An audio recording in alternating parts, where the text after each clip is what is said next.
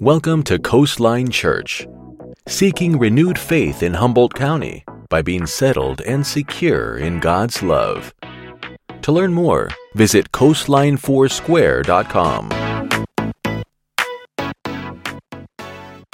So as I said last time we did Joshua 3:1-5:1. Is again, we have to look at Old Testament in light of New Testament. And so, I'm not going to go through all that again, but it is important. Paul understood Old Testament better than any of us. And he had to restudy and rethink about everything after he met Jesus. So the Old Testament does not make sense unless you understand Jesus' message. So for context, what I'm talking about today, because we're talking about the whole chapter of them surrounding Jericho, a story a lot of us may have heard. But I want to make it clear, Jesus taught, love your enemies, do good to those who hate you, bless those who curse you, pray for those who persecute you. And then the epistles made it clear, humans are not really our enemy. We don't fight, we don't wrestle against flesh and blood. Humans are not my enemy. The weapons of our warfare are not carnal. Our weapons are very different than we sometimes think. We think manipulations, take control, be aggressive. And God gives a totally different whole, I guess you'd say, mindset of what a weapon is. And so I want that in context of what we're going to talk about today. The shared goal of the epistles, and maybe I'd be a little harder, I guess, to define this in Revelation, but a common theme in all the epistles is love. In fact, Paul literally, not literally, but very clearly expresses this. But you look, whatever the topic was that the author was writing of in the letters in the New Testament, they talk about those details, but they always go to a conclusion about being tender to one another, taking care of one another. The whole goal is always love as the expression of faith.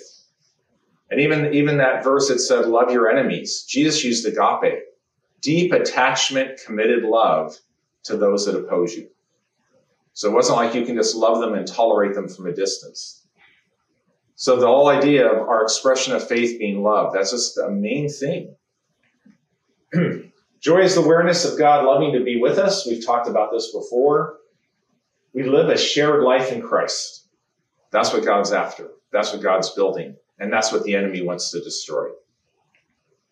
Maybe I'll go back to this much.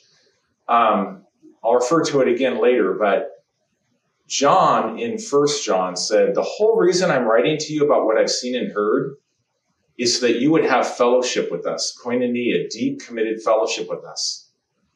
But let's be clear, our fellowship is with the Father and with Jesus Christ. Yet we write to you so that our joy, all being together, our joy, God's joy, our joy with one another and him would be full. That's the whole intent of the message. Now we'll talk about Joshua. Interesting thing. So the people have crossed over the Jordan. Okay, they crossed during harvest time. After they cross, there is some time that they camp around the area before they actually attack Jericho. During this time, he has all the men circumcised. All the men old enough, all the men actually are circumcised, because when they came out of Egypt and the 12 spies came back with a report, and only two of them, only Josh and Caleb, said, let's go do what God wants, and the others were fearful. God then had them God's reaction to them was, for 40 years, you get to wander around. Only Joshua and Caleb, of all you fighting men, get to enter in. The rest of you will die out here as we wander around. So now they're ready to fight, and you have all these people that were born, or at least were under 20 years of age when they were out there in the desert, and they get circumcised. And that's interesting, because that's not exactly a great battle plan. The other place we see something like this is when Jacob's sons basically tricked guys in a village because they assaulted their sister, and they tricked them into getting circumcised so that then while they were healing up, they could attack them. So this is not like you'd say a battle plan. And they did take time to get healed afterwards. But I just, again, find it interesting. God purposely brings up things like, I'm doing things that are not humanly wise. Like normally the way you'd say, oh, I'm going to get ready for battle. Great, let's go get cut. And as me as a guy, I keep thinking, yeah, I don't know if I'd have signed up for that list anyway. Because they didn't have aspirin in those days. Just as a side note, it's here where we hear about how manna ended. Remember, they were getting manna 6 days a week. And after they crossed over the Jordan, they stuck around all the way till spring. So they were camping because they celebrated Passover. And the day after Passover, it says manna stopped because by then they were eating the fruit of the land. And so from then on, they ate what was grown in the land and manna stopped. Not a big point, I'd say. I just find it interesting to find out, oh, this is when manna stopped. So I thought you'd find it interesting. And you can just lie to me and say you did. Okay. Now, when Joshua was near Jericho, this is still Joshua 5, he looked up and saw a man standing in front of him with a drawn sword. And Joshua went up to him and asked, are you for us or for our enemies? I think this is added for a reason in Scripture. He replied, neither. So he's seeing this guy, are you for us or for our enemies? Neither. But as commander of the army of the Lord, I have now come. Then Joshua fell on his face to the ground in reverence and asked him, what message does my Lord have for his servant? And the only thing he tells him is, take off your shoes, you're on holy ground. Not much of a message. Why is it in there? Because I think it's really critical to understand he's not on sides. He has his own side. Is because God chose Israel, he's going to fight for them. But God doesn't come to fight our battles of our choosing. It's the commander of the Lord. And some say this could even be Jesus himself because of just the Hebrew and what it meant being worshipped. But the point I want to get to just now is God has God's agenda, and we line up with it. He doesn't go with our agenda. And then we have Joshua 16. Not going to read it all. We're pretty familiar. God's plan in Joshua 16 is basically you're going to take 13 laps around Jericho. To be clear, the walls of Jericho were thick. They dug them up. The archaeologists have. Jericho was not a big town. In fact, none of these towns that they're attacking are big. Most people say Jericho is actually less than 10 acres. Because what would happen, they did walled cities the way we think of castles. Like in Europe, you'd have all the people living in land and they're farming. And then if attackers came, there was a castle to retreat to. Well, that's what the walled cities of Jericho were. People lived outside it and inside it, but it was a walled place for them to come into to take shelter. Make sense? The reason I say this is, from a human point of view, this wouldn't be necessary because they had an overwhelming force. The size of Israel's number is huge. And I know, like all through scriptures we'll read, it'll talk about, there were 5 kings in the area. That word kings would refer to more like what we call mayors. Is all these walled cities were none of the cities were huge. They were small little towns that had like mayors in charge of them. Make sense? And I wanted to say, it's easy. Sometimes it's harder to rely on the Lord when you think you got it covered. Because they had an overwhelming force. In fact, later it gets them in trouble. But that's for another week. And God says, this is what I want you to do. For 6 days, you go out and you take a lap around Jericho. Would not have taken them long. They've dug the wall, the footings of the walls. Not a big trip. So basically for 6 days, you go, you take a lap of Jericho and you come back. And the whole time you're doing that lap, you don't say a word.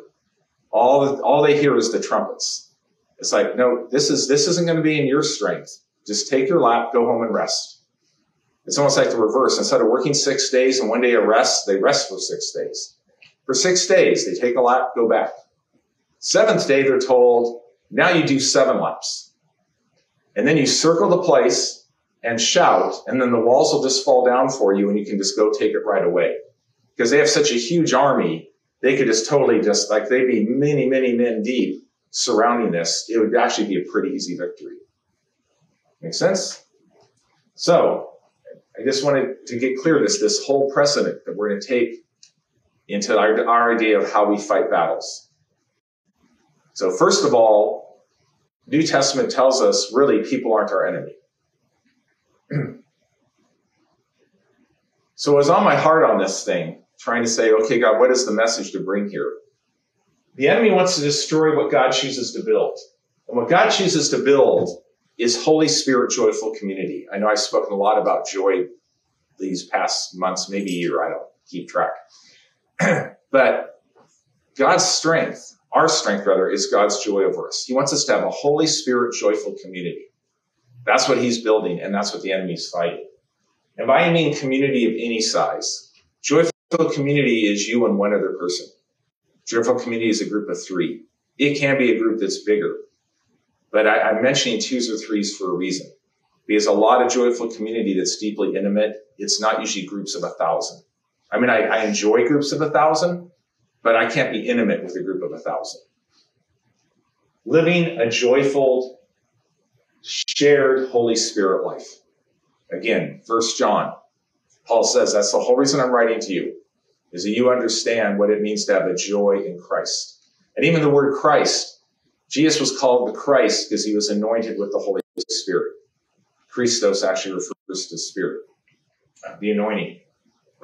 Okay, so here we have this Holy Spirit joyful community.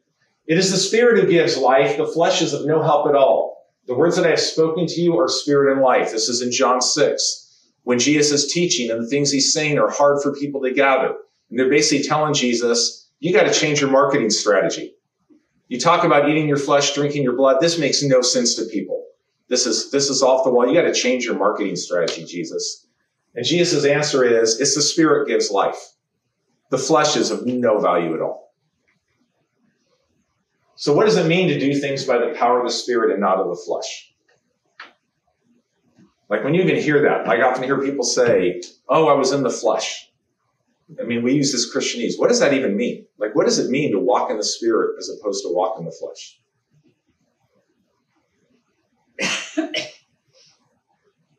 This is where I divide you into small Mind groups. over action, maybe? Thank you. Say it again. Mind over action. Mind over action? Okay. Guessing. When you're doing things, have you ever done something where sometimes you're doing it and you're like, no, I'm walking in the power of the Spirit. And sometimes you're not. What's the difference? What makes the difference? I feel like it's when we take matters into our own hands. Yeah. Is walking in the flesh. Like, we don't take time to even ask what we should be doing. We just pick up the sword and run headlong into. Excellent. In our own strength. Yeah, we take matters in our own hands and we run headlong. Yeah, did you have something, Jerry? There's in Scripture, there are places where the word simply says, do this. Well, as far as I'm concerned, it means do it. I used to hear people all the time say, when the Spirit moves upon me, I will do it. Well, Scripture says, do it. You don't have to wait to do it. There are many other times where you walk carefully and ask the Lord what to do, even on the simplest of things. For example, more years ago than I want to admit, there were some men I heard about over on Mount Shasta, and they were walking along through a meadow, and they said they hit a wall. Unseen wall. It got harder and harder to move. They turned around and started walking the other way, and it was real easy, like they were going downhill. Obviously, there's a lot of strange things that go on in Mount Shasta. Yeah. And myself, I would have thought, well, this is where we come against it and strike it down and go after it. They didn't. They prayed and asked the Lord what they should do. And the Lord impressed upon them, now is not the time, simply walk away. And that's the difference in walking in the Spirit and following the Word. Yeah, exactly. Because Jericho, they had an overwhelming force. They could have just gone and taken it. And they did obey God. I mean, God told them to do specific things that you obey. And you're right. We don't want to use the excuse, I'll wait till the Spirit moves me to not obey. But it was important to God they do it his way. And there are times when he says not to. I mean, I was amazed on a trip, one of the trips to Southern Asia. They'd had a place attacked and people murdered just the week before we got there. And we have all the reasons, like we can get riled up over somebody who puts a sign on our lawn we don't like, or on their own lawn that we don't like. They had someone get killed. And their first reaction was, when they started to get riled up, is, wait, these people aren't our enemy. They killed one of ours, but they're not our enemy. We have to seek God on what we're going to do. It's like, we have to find out, what does God want us to do? So they actually prayed first before they did anything else. Just before the scripture, before or after the scripture you read, the children of Israel went on their own to attack Ai and got beaten badly. Yeah, I don't want to bring that one up because that's the next week's sermon. But no, it is a critical point because something does go on here that's really important. Yeah, and it's covered in the next 2 chapters. But yeah, you're right about AI. Okay, so this whole walking in the flesh, walking in the spirit. I always look at, like you're saying, either I'm dependent on God or I'm independent of him. And it doesn't mean I'm like sitting there like, okay, God, when you physically grab my feet and move them, I will go work. But it's like, no, I'm going to do all things with Jesus. I don't do things for Jesus. I do things with Jesus. So why do I bring this up? Are you tired? This is a familiar passage. By the way, I know I rarely quote message, but it's okay this time. So trust it. Are you tired, worn out, burned out on religion? Come to me. Get away with me, and you'll recover your life. I'll show you how to take a real rest. Walk with me and work with me. Watch how I do it. Learn the unforced rhythms of grace. And that's the whole reason I picked this version is it's the one that has this line that I think is so powerful. And it's a pattern. Even if it's not literally in the Greek in this passage, it's something Jesus modeled. Live the unforced rhythms of grace. I won't lay anything heavy or ill-fitting on you. The ill-fitting is actually more accurate to the Greek because heavy has to do, well, I don't want to get into that. Sorry. Keep company with me and you'll learn to live freely and lightly. So now this is Old Testament. This is Isaiah 30. Powerful passage. For thus says the Lord God, the Holy One of Israel, in returning and rest you shall be saved. In quietness and in trust shall be your strength, but you were unwilling. The joy of the Lord is my strength. I learned to experience his joy in quietness and trust. Literally, where it says returning and rest, it actually is rest in returning. And I know with grammar, it may not be exactly the same to us in English, but I think the phrase is important. There's a rest in returning. It's not about, well, I'll just read what I wrote here. Return to God's joy through rest and quieting in the midst of everyday life of burden and distraction. Here's where I want to go with this. As everyday life happens and things come up, it is easy to fall out of our relationship with God. Not that we've really broken it, but we lose our focus. We lose our focus on people. We start thinking of people as enemies. Instead of people being a person who has a family, who has kids they worry about, because we see it in politics with strangers, we see it on the news, those evil people over there. Or there's evil people to the right, there's evil people to the left. It's like, wait, this is a person that's scared. They have worries. They have little kids. They want what's best for them. I recently heard a guy give a lesson. He was talking about healing. He says, when we talk about healing from how our parents raised us, he says, and he's an older guy, even older than me. And he said, I've never yet met a family that said, you know what I want to do? Let's you and I get married. And I think what would be cool is let's have kids and spend money and time and energy just to see how badly we can damage them. Let's have kids just so we can mess them up. Isn't that going to be fun? No one does that. That isn't their heart. So even in the healing, it's like people damage each other. Okay? But we have to remember they're not my enemy. It is a person to love, not an enemy to conquer or to resist. and it involves rest. See, I guess my question is it possible, just thinking in people we relate to every day, and I'm not even talking about, things on global scale, just even your neighbors, maybe even your own family. Is it possible that we imagine a situation or a meeting that's coming up, or even just a person, or the way we view them or evaluate them? And I know we like to act spiritual. Well, I don't evaluate people. God says not to judge, and I don't ever judge. Yeah, I've been around people too long. We evaluate them. Or take on a situation. Is it possible it's incomplete or inaccurate? Is that even possible? Right. Why? We're flawed. Yeah, we're flawed. We don't know everything God knows. That's right. Is it possible things around us that even other things not involving that person direct affect us? Is it possible our emotions affect us and the way we perceive people? The reason I'm saying this, because I've run into this a lot, mainly because I guess I'm around guys. And I've had almost literally, probably at times even literally, these words said to me. Why are you talking about emotions? Like my job at Humboldt I was to fix things. Their goal was, I got to make a team productive. I got to fix their teamwork. I got to fix their department. And I look back and go, and we always started dealing with emotions. And I even had one guy work for me, a brilliant guy. He graduated from Berkeley. And he basically said, what is all this nonsense about emotions? I don't decide by emotions. I decide by logic. And I got to know that guy really well. And you know what I found out? He crazy did not decide by logic, because all his logic was based on things that his emotions were influencing him like crazy. And he was a good example of being unaware of an emotional state does not mean you're not being influenced by them. In fact, it's more likely.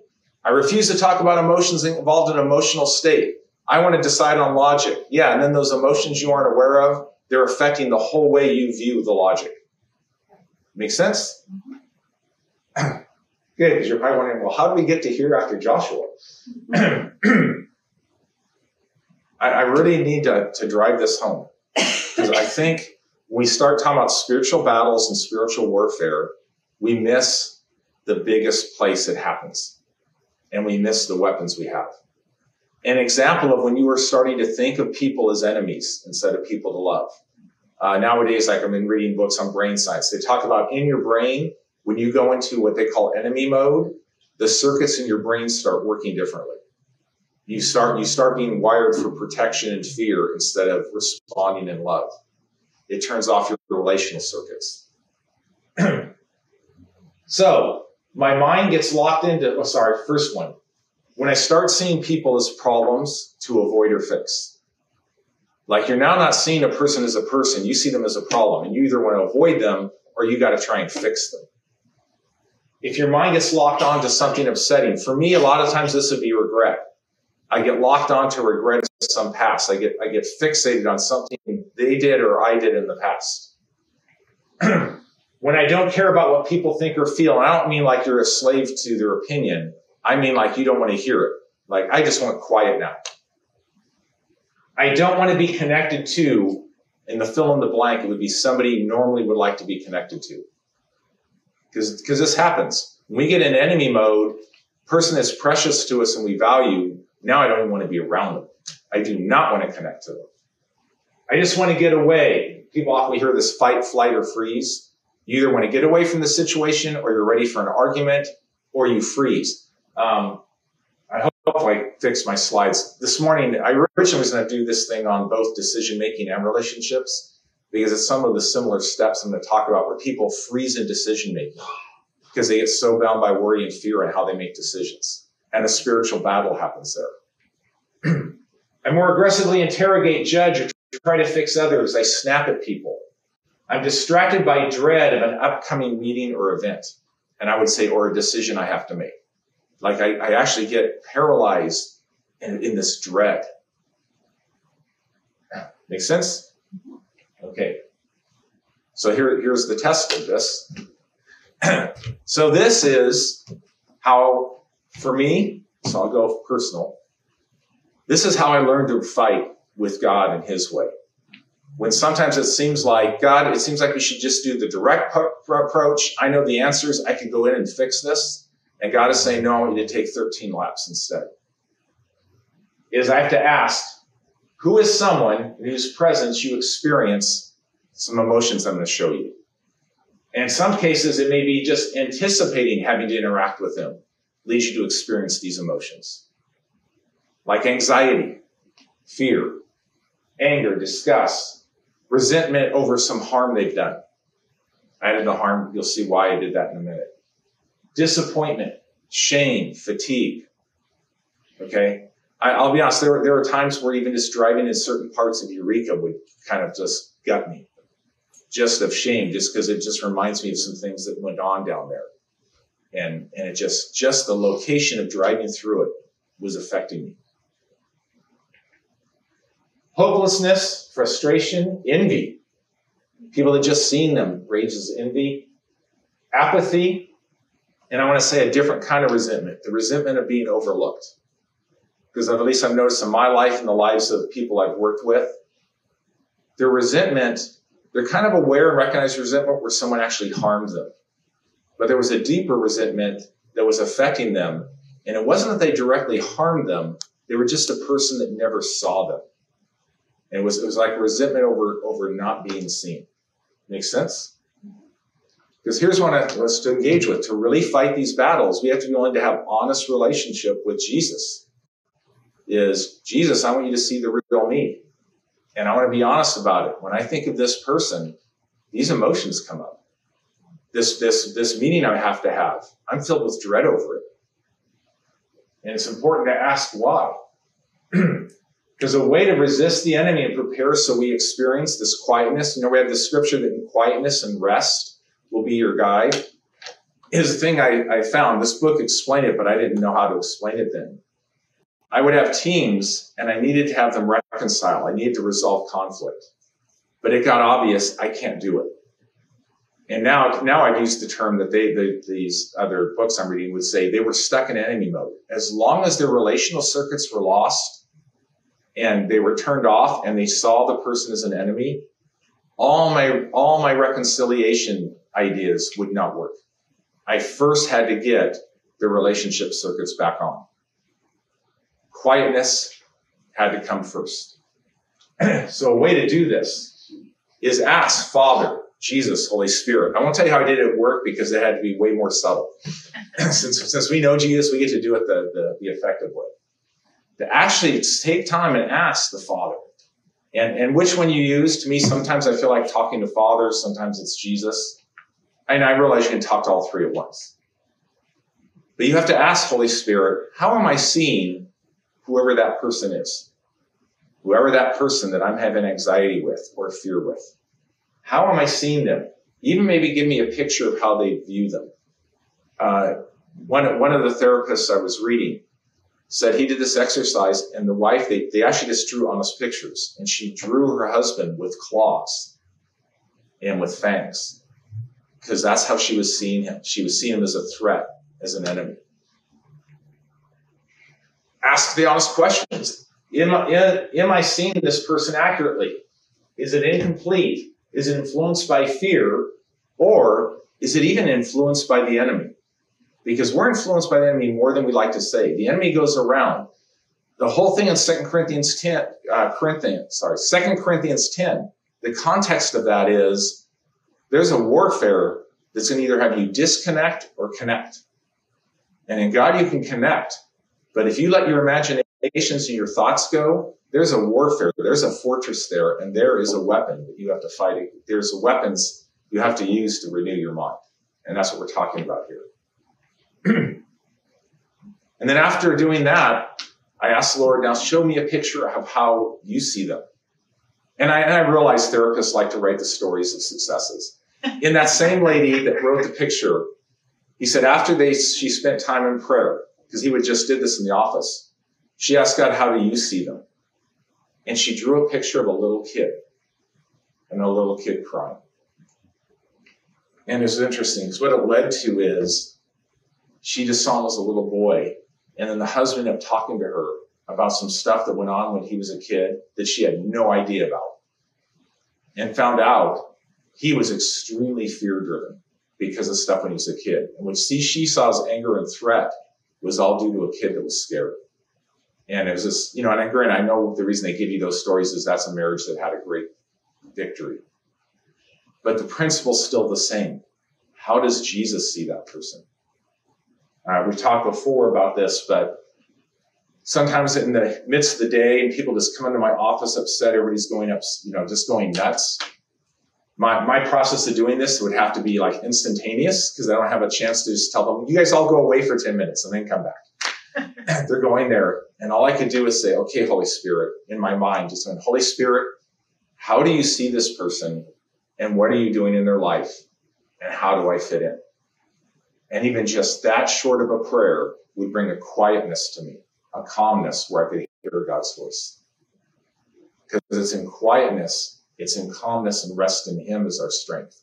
Me trying to calculate and be Johnny on the spot to solve everybody's problems wasn't going to work. First step had to be, I had to be quiet with myself and the Lord. The two of us together. Make sense? I hope so. We don't have time for this because we're going to do communion. Sometimes also I may go into this, but this is actually the heart of decision making. Usually when people struggle with decisions, it's because they have all these emotions come up. And it takes time if you ask Jesus, why am I stressed over this decision? And then you write, well, here are 5 things that may happen. Okay, why do those things concern you?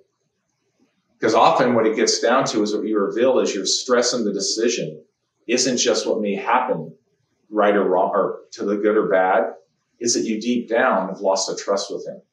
Well, if we do this decision, it may work out, but we may lose $5,000. Why does that panic you so bad? Is God your provider, or is you making all the right decisions your provider? Make sense? Okay, I can only touch on that. Actually, I'm not sure about this anymore. I want to transition. Is this coming across at all? Because what I want to cross here, this is the bottom line. Yeah, I love emotional services, and there's exciting things, and I'll see people shout. They have their times. We're gonna have a spiritual warfare. And we're gonna shout, and we're gonna scream, and we're gonna yell, and we're gonna pray loudly, and we're gonna be aggressive, and we're gonna go win this election, and we're gonna control things, and And when I hear all that, I go, is this really spirit? Or is this just our humanity, trusting in our emotions, our pumping them up, or our ability to take control of things? Because what I've experienced and seen is some of the people that talk about spiritual warfare all the time, they will have these great meetings and do all this emotional stuff, and yet their marriages fall apart. They'll talk about all this spiritual stuff going on, and yet their neighbors and them treat each other like enemies. And they keep saying, I just got to pray against my neighbor. Well, Scripture never tells you to pray against anybody.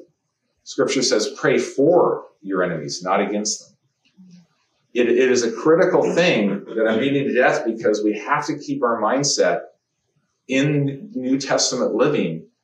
Humans are not my enemy. And I do understand we have to have candor. We have to have hard conversations. But it was way easier for me to be candid with people at work when I refused to see them as an enemy. It's when I refused to see them as an enemy that I had freedom to talk to them frankly and directly. Because now I'm not talking in an enemy mode. I'm talking in connection mode. Okay? Because now we have to do a transition to communion.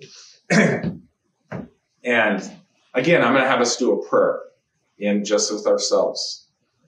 I'm just asking, Lord, God, who am I in enemy mode with right now? Who do I see as an enemy?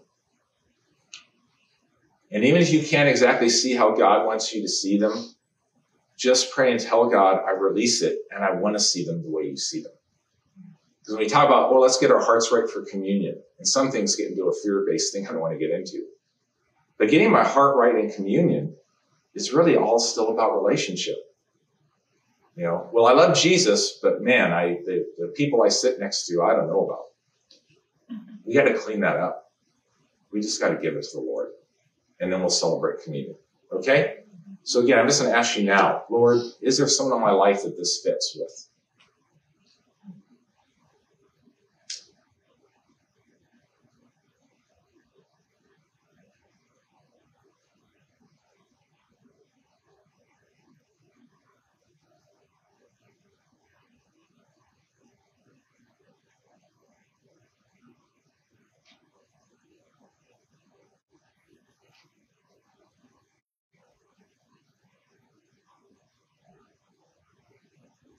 Now, Jesus, we turn this loved one over to you.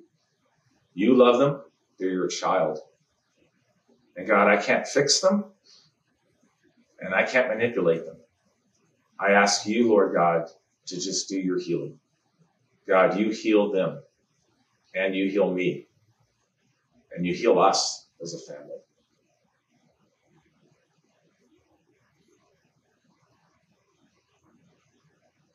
Amen. Thank you for joining us today at Coastline Church. To find out more information, please visit coastlinefoursquare.com.